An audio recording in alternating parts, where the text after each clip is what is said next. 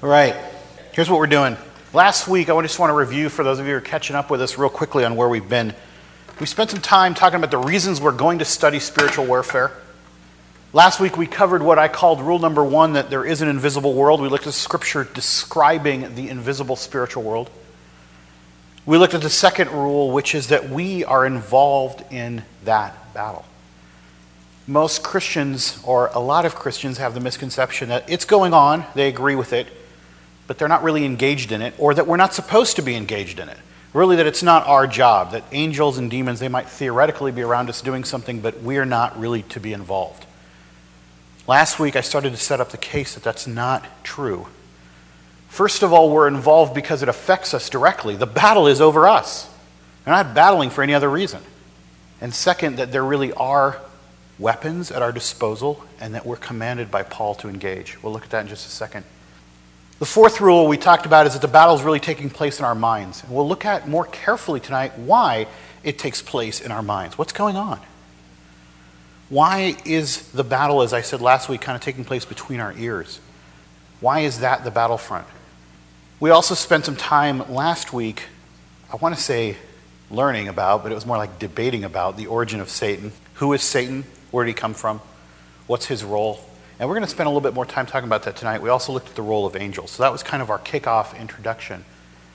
And we got pretty deep into it. Let me go a step further with you tonight. Go to the next slide. This is our theme verse. It's Ephesians 6:10 through 12. Finally, be strong in the Lord and in the strength of his might. Put on the full armor of God so that you will be able to stand firm against the schemes of the devil. For our struggle is not against flesh and blood, but against the rulers, against the powers, against the world forces of this darkness, against the spiritual forces of wickedness in the heavenly places. Ephesians 6:10 through 12. Last week we analyzed this and broke it down and said this is a command that Paul was actually saying, you need to put on the full armor of God to protect yourself.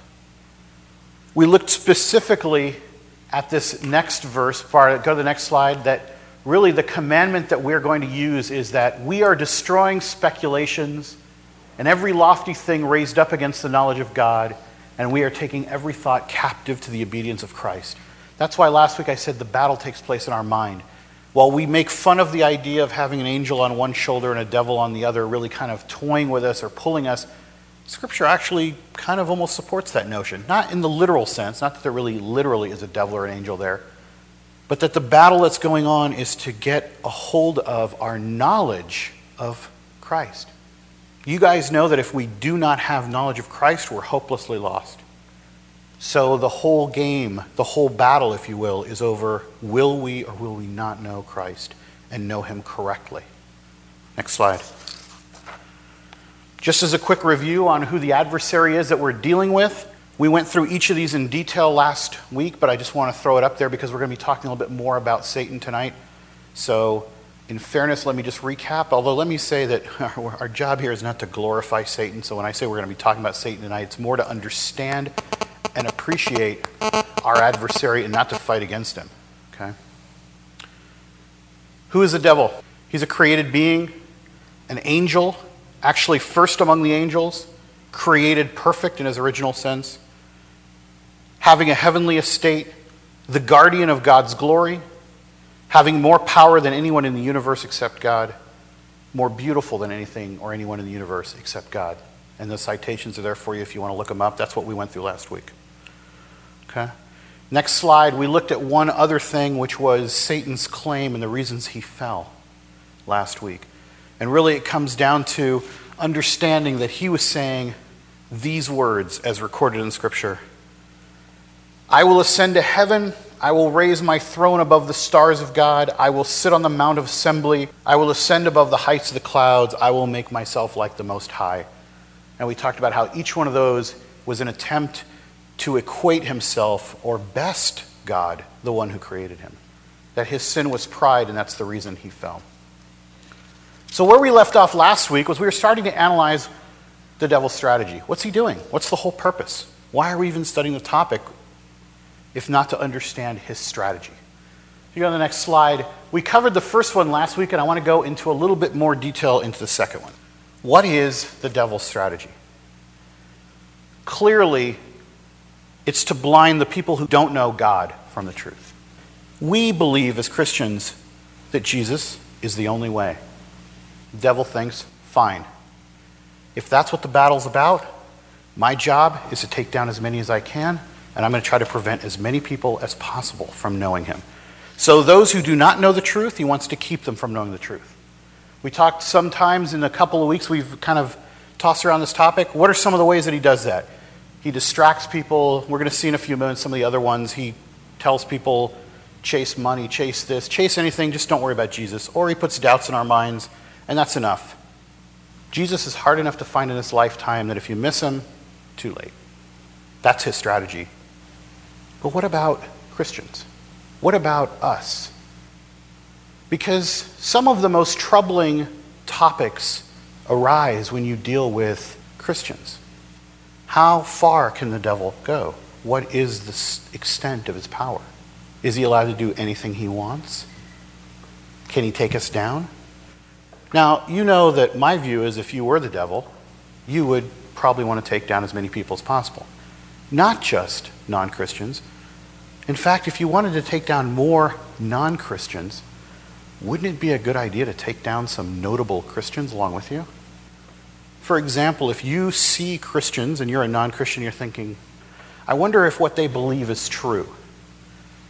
Wouldn't it be fantastic for the devil, or more efficient for him, to take down a few key visible Christians and bring them down, so that most non-Christians looking at them would just say, I didn't think that was worth it anyways, and write the whole thing off? Here are some of the ways that might happen. For us, how does he take us down? Well, for those of us who do know the truth, he's going to convince us that there is no battle. Most Christians, if you ask them today, if you asked them on a true or false exam, if you're giving them a test of Christianity, say, are there angels? They would say, true. Are there demons? True. Do angels and demons often fight each other? They would say, true. Most people kind of cognitively know it, but they don't believe it to the point where they think, I should be living my life in a way that takes into account that I'm in the middle of a war. Yeah. Do you think that's different than our battle against our flesh? I think the devil uses our battle against the flesh as one of the ways to defeat us. Let me step back one big step. In the first week when we introduced this topic, I was talking about there's that continuum between people taking responsibility for what they do and not blaming everything on spiritual issues. And all the way over here, the continuum on the other side where everybody thinks everything is spiritual. We got to be somewhere in the middle. Do I think that we would have struggle against the flesh if there was no devil? Yes. We're sinful people. Do I think the devil exacerbates our struggle with the flesh to distract us? Yes. So his job is just to fuel the flame? Yeah, if you're sitting in his battle camp, and we're going to talk in just a minute about how the victory has already been won, what else does he have to do but try to take down as many as he can? So how would you do that? I mean, one of the things that we almost are afraid to do, and I'll admit I'm afraid to do it. For a second, let's put off all the church notions of how we're supposed to approach this topic. Put yourself in your enemy's shoes for a moment. If you want to really know your enemy and what he's doing, pretend you're him for a moment. Pretend that you've done this wicked thing of defying God and you know what your end is. But for some reason, which we're going to talk about tonight and wrestle with, God is allowing you time. And he hasn't brought the end and the judgment on you yet. You've got time. In fact, you've got a lot of time. You've got thousands of years. But you know that in the end, you're going to pay for it. What else would you do? And how would you do it? I think you would start, if I were him, I would think, let's get on the whiteboard and come up with all the ways we're going to screw up these people. I'm going to have some of them chase false notions in life. I'm going to have some of them start new religions that aren't true. I'm going to have some of them just not believe there is a religion. And you can go down the road. But then when it comes to Christians, I'm going to get them a little bit confused myself. And I'm going to cite scripture for that. I'm not just making that up. I'm going to confuse what they believe a little bit and kind of distract them a little bit. I'm going to distract them by making them feel that they're not part of the battle, that they can't do anything, that they're inadequate, that they're... You see what I'm saying? So there's all sorts of things he does. I think he looks at every one of us and he goes, okay, for you it's going to be this, and for you it's going to be this. He comes up with his own strategy for each person. Why not? He's got all the time. let me go through 2 more slides, and then we'll come back to this debate, because it's going to widen a lot tonight. I can tell we haven't even gotten to the debate stuff yet. All right. How does the devil implement a strategy against Christians, specifically? I told you that he could do a lot of things to blind non-Christians, but I want to show you how he blinds Christians in particular, and some of these as well apply to non-Christians. But let's not be naive. The Bible tells us that he roams around like a roaring lion looking to devour us.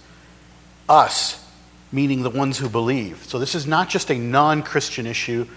Just because you're a Christian doesn't mean that he's not seeking to destroy you. We'll talk about whether he can in a minute, but let's not take away the fact that he's trying to anyway. Here's some things that he does to implement his strategy against us. First of all, Satan attacks the church directly. Satan, the Bible tells us, is behind false doctrines.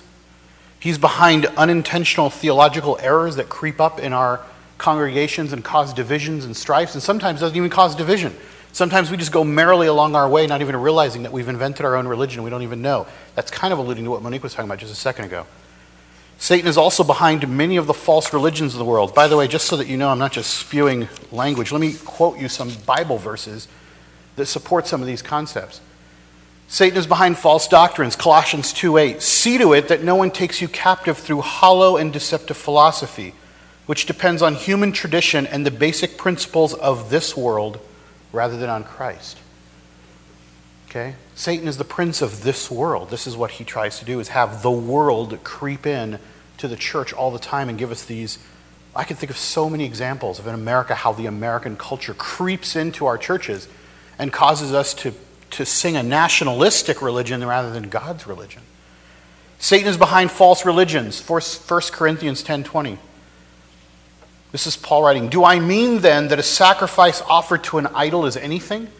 Or that an idol is anything? No, but the sacrifice of pagans are offered to demons, not to God. And I do not want you to be in participation with demons."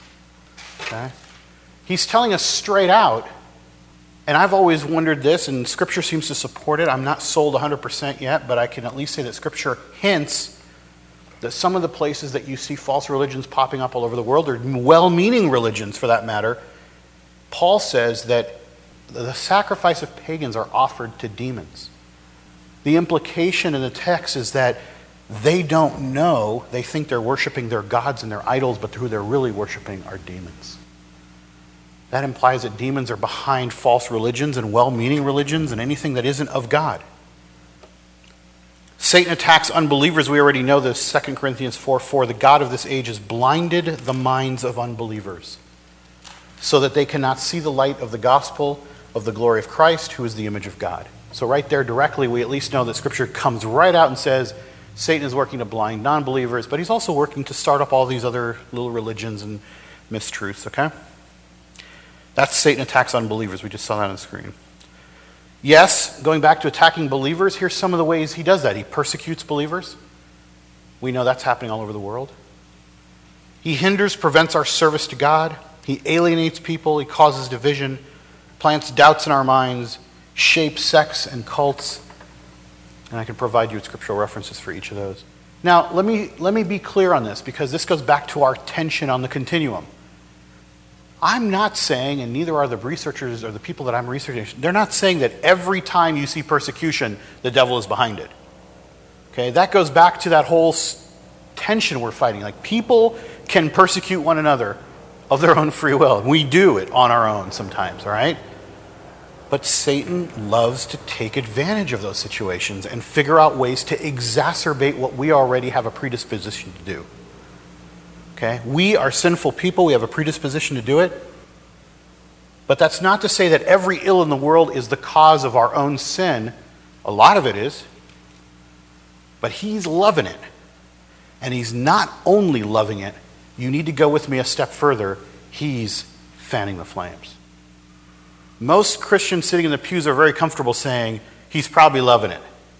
It's hard for them to make the next step to actually join the battle and say, and he's actually fanning the flames. because that requires a belief in an active Satan who's actually got a plan, who's actually doing something. It isn't just a guy who runs around in a red suit on Halloween. And that's where he neutralizes us when I say that he convinces us that there's not even a battle going on, because we're like, yes, there's persecution of Christians around the world. It must be that there's just bad people persecuting Christians around the world. And that's true by itself. But it's also true that he's probably jumping in there himself and trying to see if he can fan that flame a little bit more. Okay? Next slide. Here's some more evidence of Satan's strategy at work that we see in the church. These are results. These are sins, by the way, that go on their own. But these are more the ones that he likes to exacerbate. Anger, pride, worry, self-reliance. Isn't that a great one, by the way?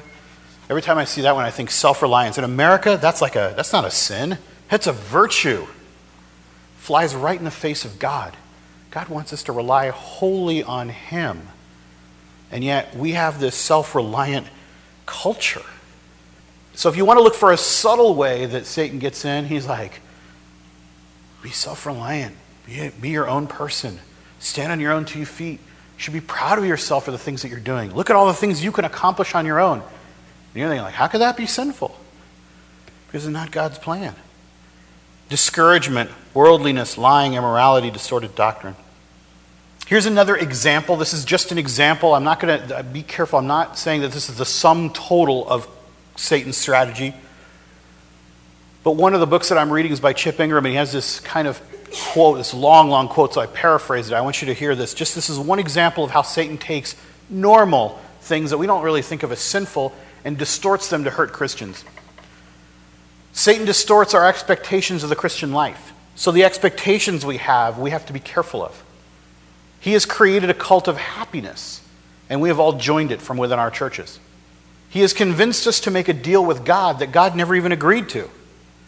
That if we read our Bibles, pray a lot, go to church faithfully, live reasonably moral life, and reasonably moral, we're allowed some sinning on the side, and serve whenever we can, that we are guaranteed a happy life.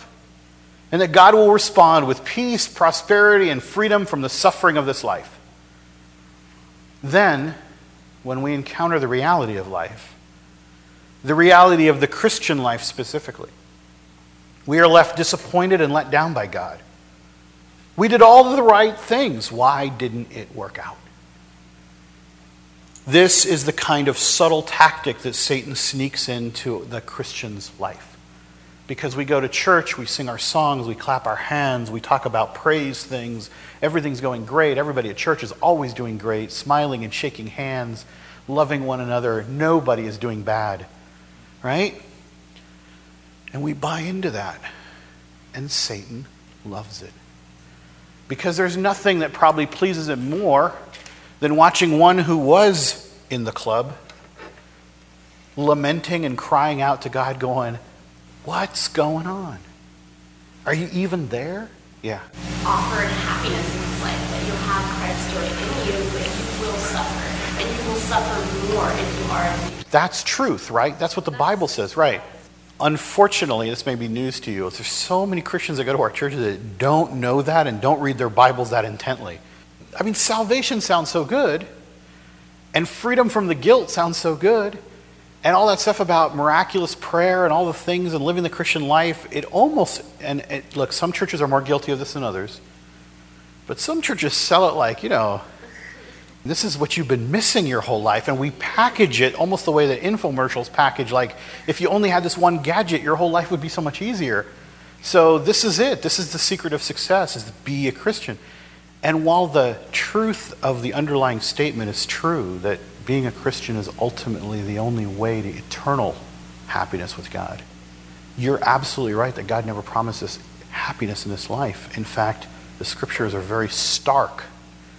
Look at the disciples. Their lives didn't end very happily. What they signed up for, and what they did and what they saw. Even people who lived lives of healing others, doing crazy things, Peter walking on water, healing, all this stuff, it didn't end so good for any of them. Paul writes all his nice stuff and then didn't end well for him. That's not the life that we were promised, but there are no statistics to back this up. Maybe 20% of Christians actually know that. have matured enough in their belief to get into it enough to know, And if you hear most of the sermons you hear about Christianity, very few of them are on such a note that to shake us to the core of our foundation, understand that reality. So, yeah, I think Satan's kind of sitting there thinking, I could take out half of these people, just by bringing that kind of discouragement into their life. Again, maybe I'm giving him too much credit, like he's individually got a battle plan for each person, but why underestimate your enemy in any war? Assume the worst, and if it's not that bad, good. But why give him less credit? Because isn't that exactly what this whole topic is about? Kind of shining the light in an area that none of us know anything about. We don't really deal with it, and we live in total ignorance of it. So yeah, maybe it seems like we're overemphasizing it for 4 or 5 weeks, which is just because we're bringing it up over and over. I always give the adversary or the opposing counsel, or whatever you want to call it, you always have to assume that they will do everything right, they will not mess up, and that they have, they're the best at what they do. If you ever underestimate your opponent in any situation, you will end up losing. And if they turn out not to be as good as you gave them credit for, good, that's to your benefit, but don't give them the benefit of that. All right, let's talk about Satan's limitations. Maybe we're giving him too much credit. And some misconceptions that people have about his power. Last week we really struggled a lot, man. We debated the idea of, does Satan have free will? Do angels have free will? And we finally at least agreed as a group that angels have enough free will at least to fall. We know that. Whether they can do anything else, they're like an on-off switch, right? Fall or not fall, right? We agree that they at least could fall, and I think that's probably right. I don't know that they're running around doing much else. But let's look at some other misconceptions, because one of them was that angels don't have free will. And obviously they have enough to fall. Satan is not God's equal. A lot of people have the misconception that this is a battle, as I say in one of the points, between good and evil, and that you need to have a battle between good and evil. And it needs to be of these like opposite forces, a yin and a yang, a good and a bad in the universe going on, and that God needed Satan. Okay, these are all myths, totally theologically off base. They're popular in popular culture, but they're not true. Satan is not God's equal. He was created by God. And God could snuff him out right now.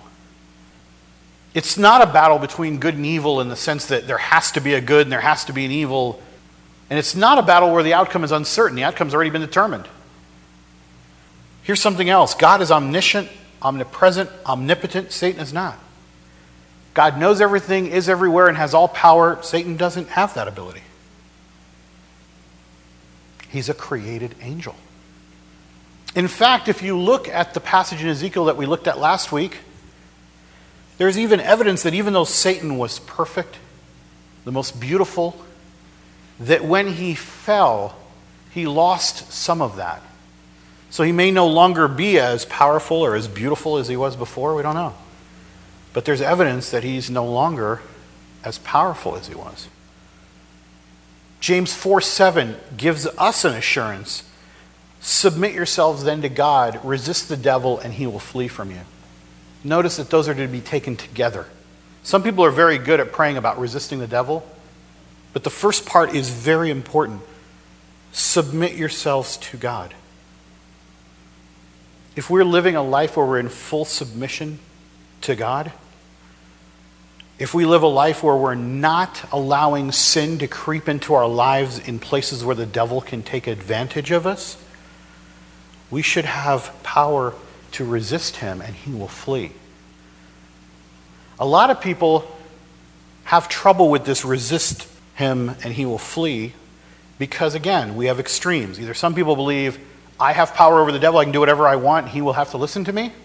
Or on the other extreme, they're like, but he's overcome me so many times, I don't believe I have any power over him. Read the verse. Submit yourselves to the Lord. The person who's overcome over and over, I'd say, are you really submitting to yourself to the Lord, or are you just living whatever life you want to live and allowing Satan to take advantage of it? To the person on the other side who believes they have all power, it's not your power, it's God's power. Submit yourself to God. Stay out of the extremes. And we know that God has placed restrictions on the devil's domain. He can't do everything and he can't go everywhere. Here's some verses on the next slide. John 4:4. You are from God, little children, and have overcome them, because greater is he who is in you than he who is in the world. I know that in specific instances, we know that he has to ask permission to do certain things, right? Like in the book of Job, he comes to God and says, may I tempt Job in the following ways? And God says, yes, you may. Like how Jesus, when he was talking to Peter, and he said, the devil has asked to sift you as wheat. That's another good example. I mean, when Jesus says to Peter, I have bad news for you, the devil has asked me permission to sift you like wheat. It's another example of the devil needing permission to do a certain thing. All right, John 5, 4 through 5. Whatever is born of God overcomes the world. And this is the victory that has overcome the world. By the way, you keep seeing the word the world, because the world is a synonym for the prince of the world, which is Satan. Whatever is born of God overcomes the world. And this is the victory that has overcome the world, our faith. Who is the one who overcomes the world? But he who believes that Jesus is the Son of God. So, let's not give him too much credit because he is limited in his power. We should not fear him, but we need to appreciate that he has power. Let's state it that way. Again, Christians operate in the extreme. Some of us are like, I don't need to worry about him. Who cares? Jesus already won the victory. Why should I even bother with this thing? And then there's the other ones who are rebuking him left and right everywhere they go, walking down the sidewalk like, get away from me, Satan, get away from me, you know? And he's happy having you operate in the extremes because it's just another misconception of who he really is. The last point on here is fairly important.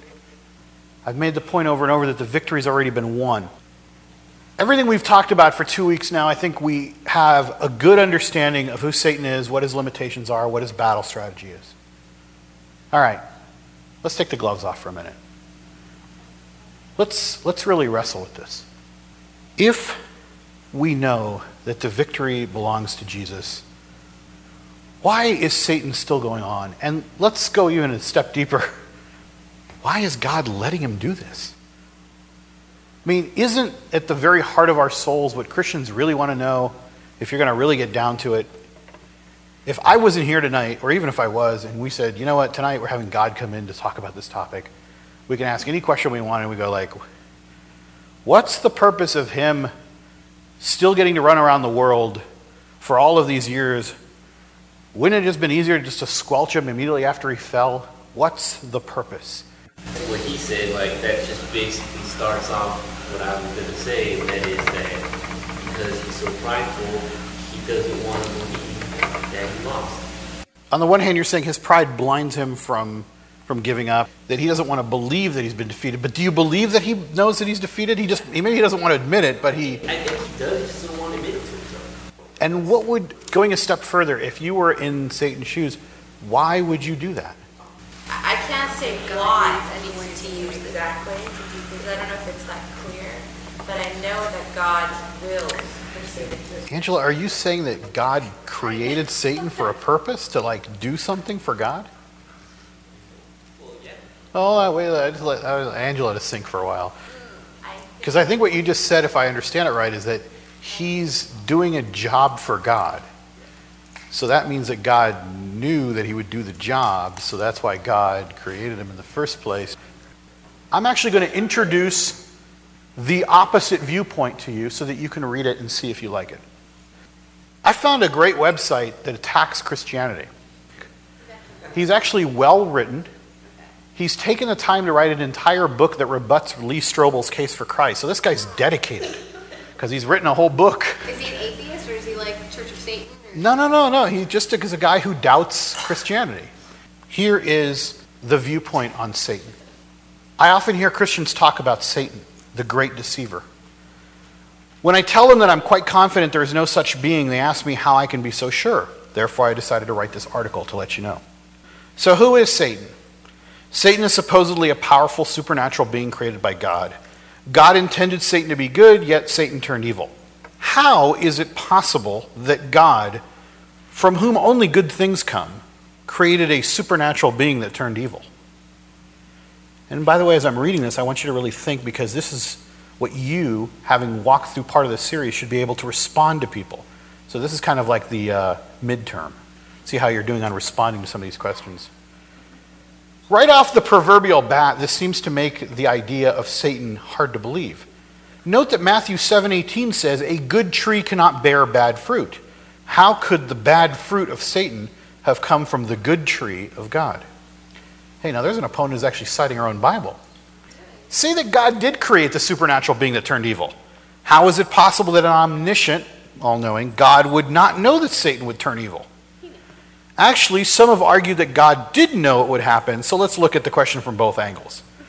If God did know that Satan would turn evil, why would God have created Satan? If God knew his creation would turn evil and created Satan anyway, doesn't that mean that God wanted Satan to turn evil? Or that he was at least ambivalent about it? Some have said that Satan's turning evil was known and taken into account in God's long-term plan. But why would an all-good God need an evil Satan in his long-term plans? One would think that an all-good God would be able to enact whatever plans he had without the need of a super evil being. So what if God didn't know that Satan would turn evil? Wouldn't that mean that God is not omniscient? Some argue that because of free will, God's omniscience doesn't give God the ability to know what decisions are going to be made by his creations. Perhaps by giving Satan free will, God did not know what Satan would do, but shouldn't a perfect God at least have considered the possibility and made some sort of contingency plan? Let's move on and assume that somehow Satan did turn evil, whether or not God knew it would happen. Why did God not immediately destroy Satan? Or if God doesn't want to destroy his own creations, why did God at least not immediately contain Satan, perhaps lock him up in hell? Or take away his supernatural powers? I think that Christians say that God will do this at the end of judgment. Why wait? Why let Satan do evil in the meantime? If God can stop Satan now and doesn't, isn't God guilty of allowing evil? Isn't God acting as an accomplice to evil? Now let's assume that there is some explanation for this. So we have Satan, a powerful being who is intent on corrupting man. Why does Satan only do things surreptitiously? For example, why doesn't Satan shoot intense pain through every human on earth until they confess their allegiance to him? It's like watch the X-Men or something, you know? I know that Christians say God acts as a hidden God because he wants to see if we will freely choose him. But it seems unlikely that Satan, a pure evil being, would have any such motivation. So why doesn't Satan just come down and kill everybody or do whatever evil he feels like? Maybe God wouldn't allow Satan to act so bold. Then why does God let Satan operate surreptitiously? God allows Satan to do supernatural evil and surreptitious evil? This doesn't seem to make any sense. One explanation offered by apologist Hugh Ross, of course one of my heroes, is that Satan is not allowed to tempt us more than we are capable of withstanding. So I suppose that means that nobody is ever successfully tempted by Satan, right? If they are, then by definition they have been tempted more than they can withstand, right?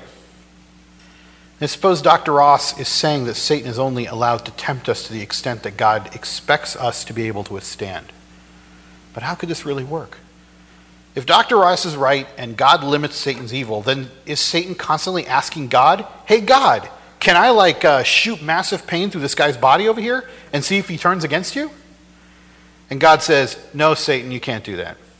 And then Satan asks, well, do you mind if I kill his baby and see if he turns against you then?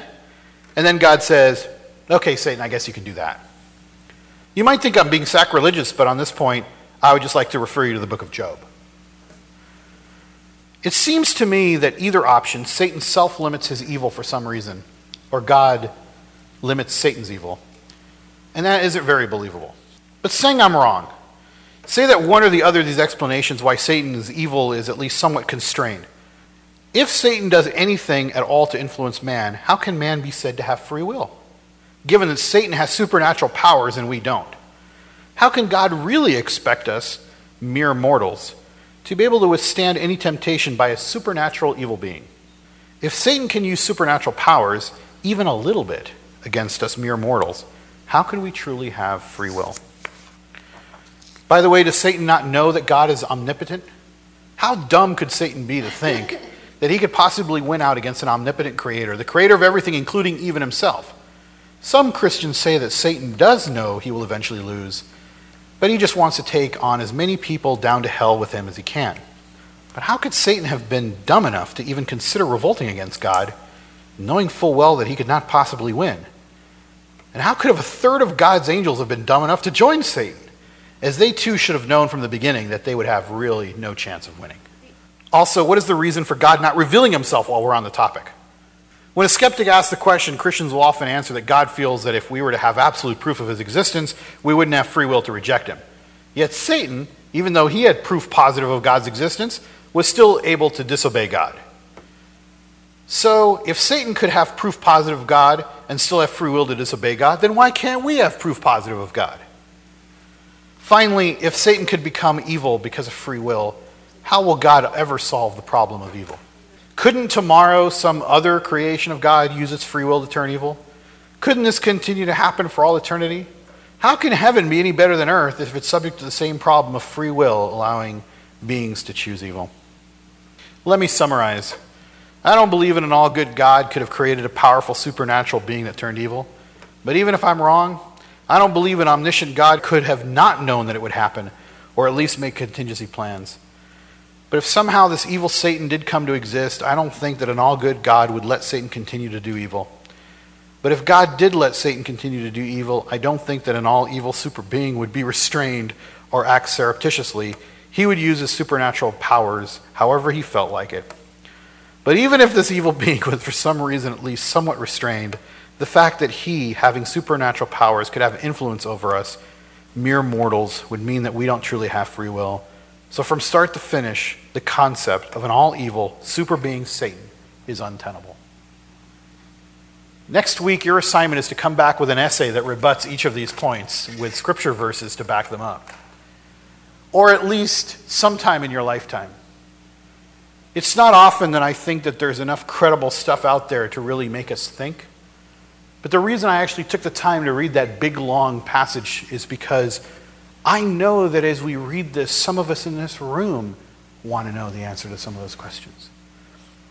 And if we're so at a level of understanding that we can rebut every one of them, there are many people that we know in our lives that want to know the answers to these questions. Now, I think we can go on a point-by-point analysis of this and rebut it. But I think a lot of the conversations we had tonight leading up to it already did. I don't think it's that God didn't know. I think we've actually come very close to explaining it.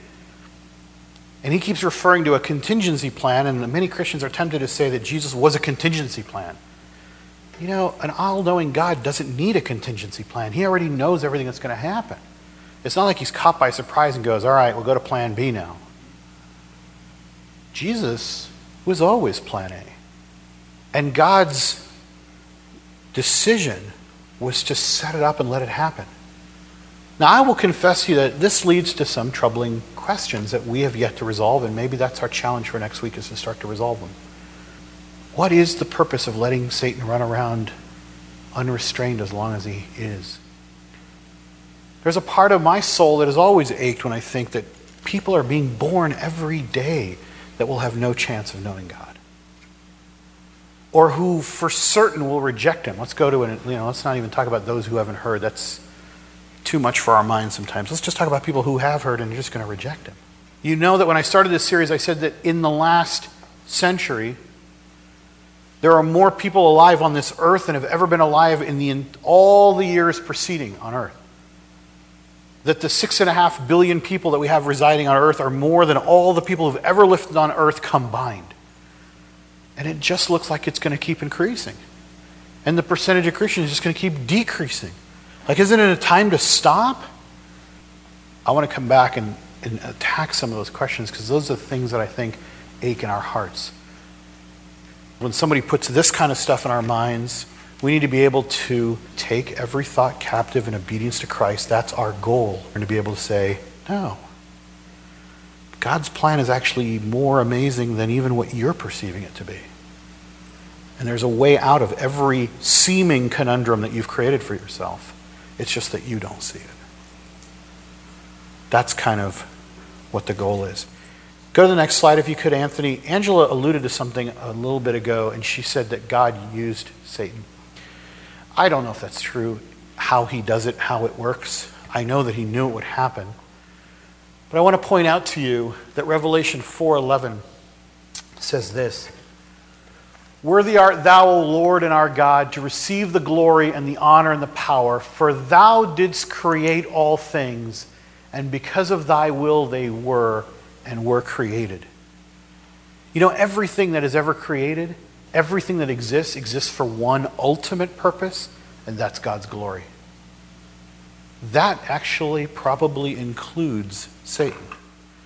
That somehow Satan, his existence, is still ultimately going to glorify God.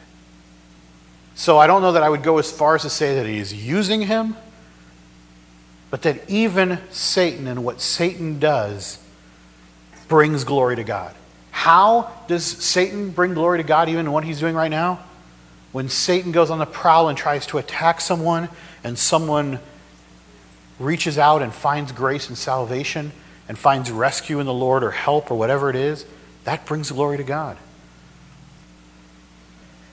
All right, I think we've kind of come to the point where I want to leave it tonight. If anybody wants this thing, this critique of our view of Satan, just can you write down an email and I'll send it out to you? Okay? You know, I really, I'm joking around like we have a midterm exam and you guys should answer this thing, but, seriously, you guys should read this thing and rebut it on your own, because you guys know that in college or any other place you take any kind of subject, listening to something and agreeing with it and nodding your head is not the same thing as sitting down and doing the work and actually reading through it and writing it back. That's the reason professors do exams, not just for grading, but because real learning happens when you actually have to process what's going on. And while it would be crazy to actually require that, I think it would be not so crazy for you to actually on your own read through this and try to see if you could take on these points and have an answer. Let's pray, and you want to do a couple more songs? Close? Okay. Lord, we come before you tonight, and we're wrestling with maybe areas where we're not even qualified to go into, Lord, to speculate about all the things that you do. But Lord, really it's just intended to give you glory for the ways that your plan is so perfect in so many ways that it answers the critics. And I'm confident, Lord, that if we went through this on a point-by-point basis, we would find that your plan was not only sufficient, but awe-inspiring in the way that it answered every objection. And Lord, we're assured that even if we don't understand your plan, that's not really fatal to us, Lord. That you've already assured us of salvation. You've given us the things that we really know. So forgive us, Lord, if sometimes we're curious and we want to know you more. In fact, Lord, give us that knowledge. Even if it's from your Holy Spirit, Lord, to come and bless your children who just care to know more about you and to respond to those who are constantly criticizing. Lord, give us a heart of love, because even as we say the words in this sanctuary, Lord, we know that there are people dying who do not know you and will spend eternity separated from you. And Lord, let us never take that lightly. That even while there's a breath left in someone, if there's a chance that we have to impact their lives so that they might get to know you, Lord, embolden us and give us the love and the courage to do so. This knowledge would be empty if it were not used for that purpose. So Lord, thank you again for giving us minds that are willing to wrestle with these topics. Let us not rest there, Lord. Let us not rest until we can seek and save as many, Lord, through your power, through your love, and through the grace you've already given to us. Pray these things in your name. Amen.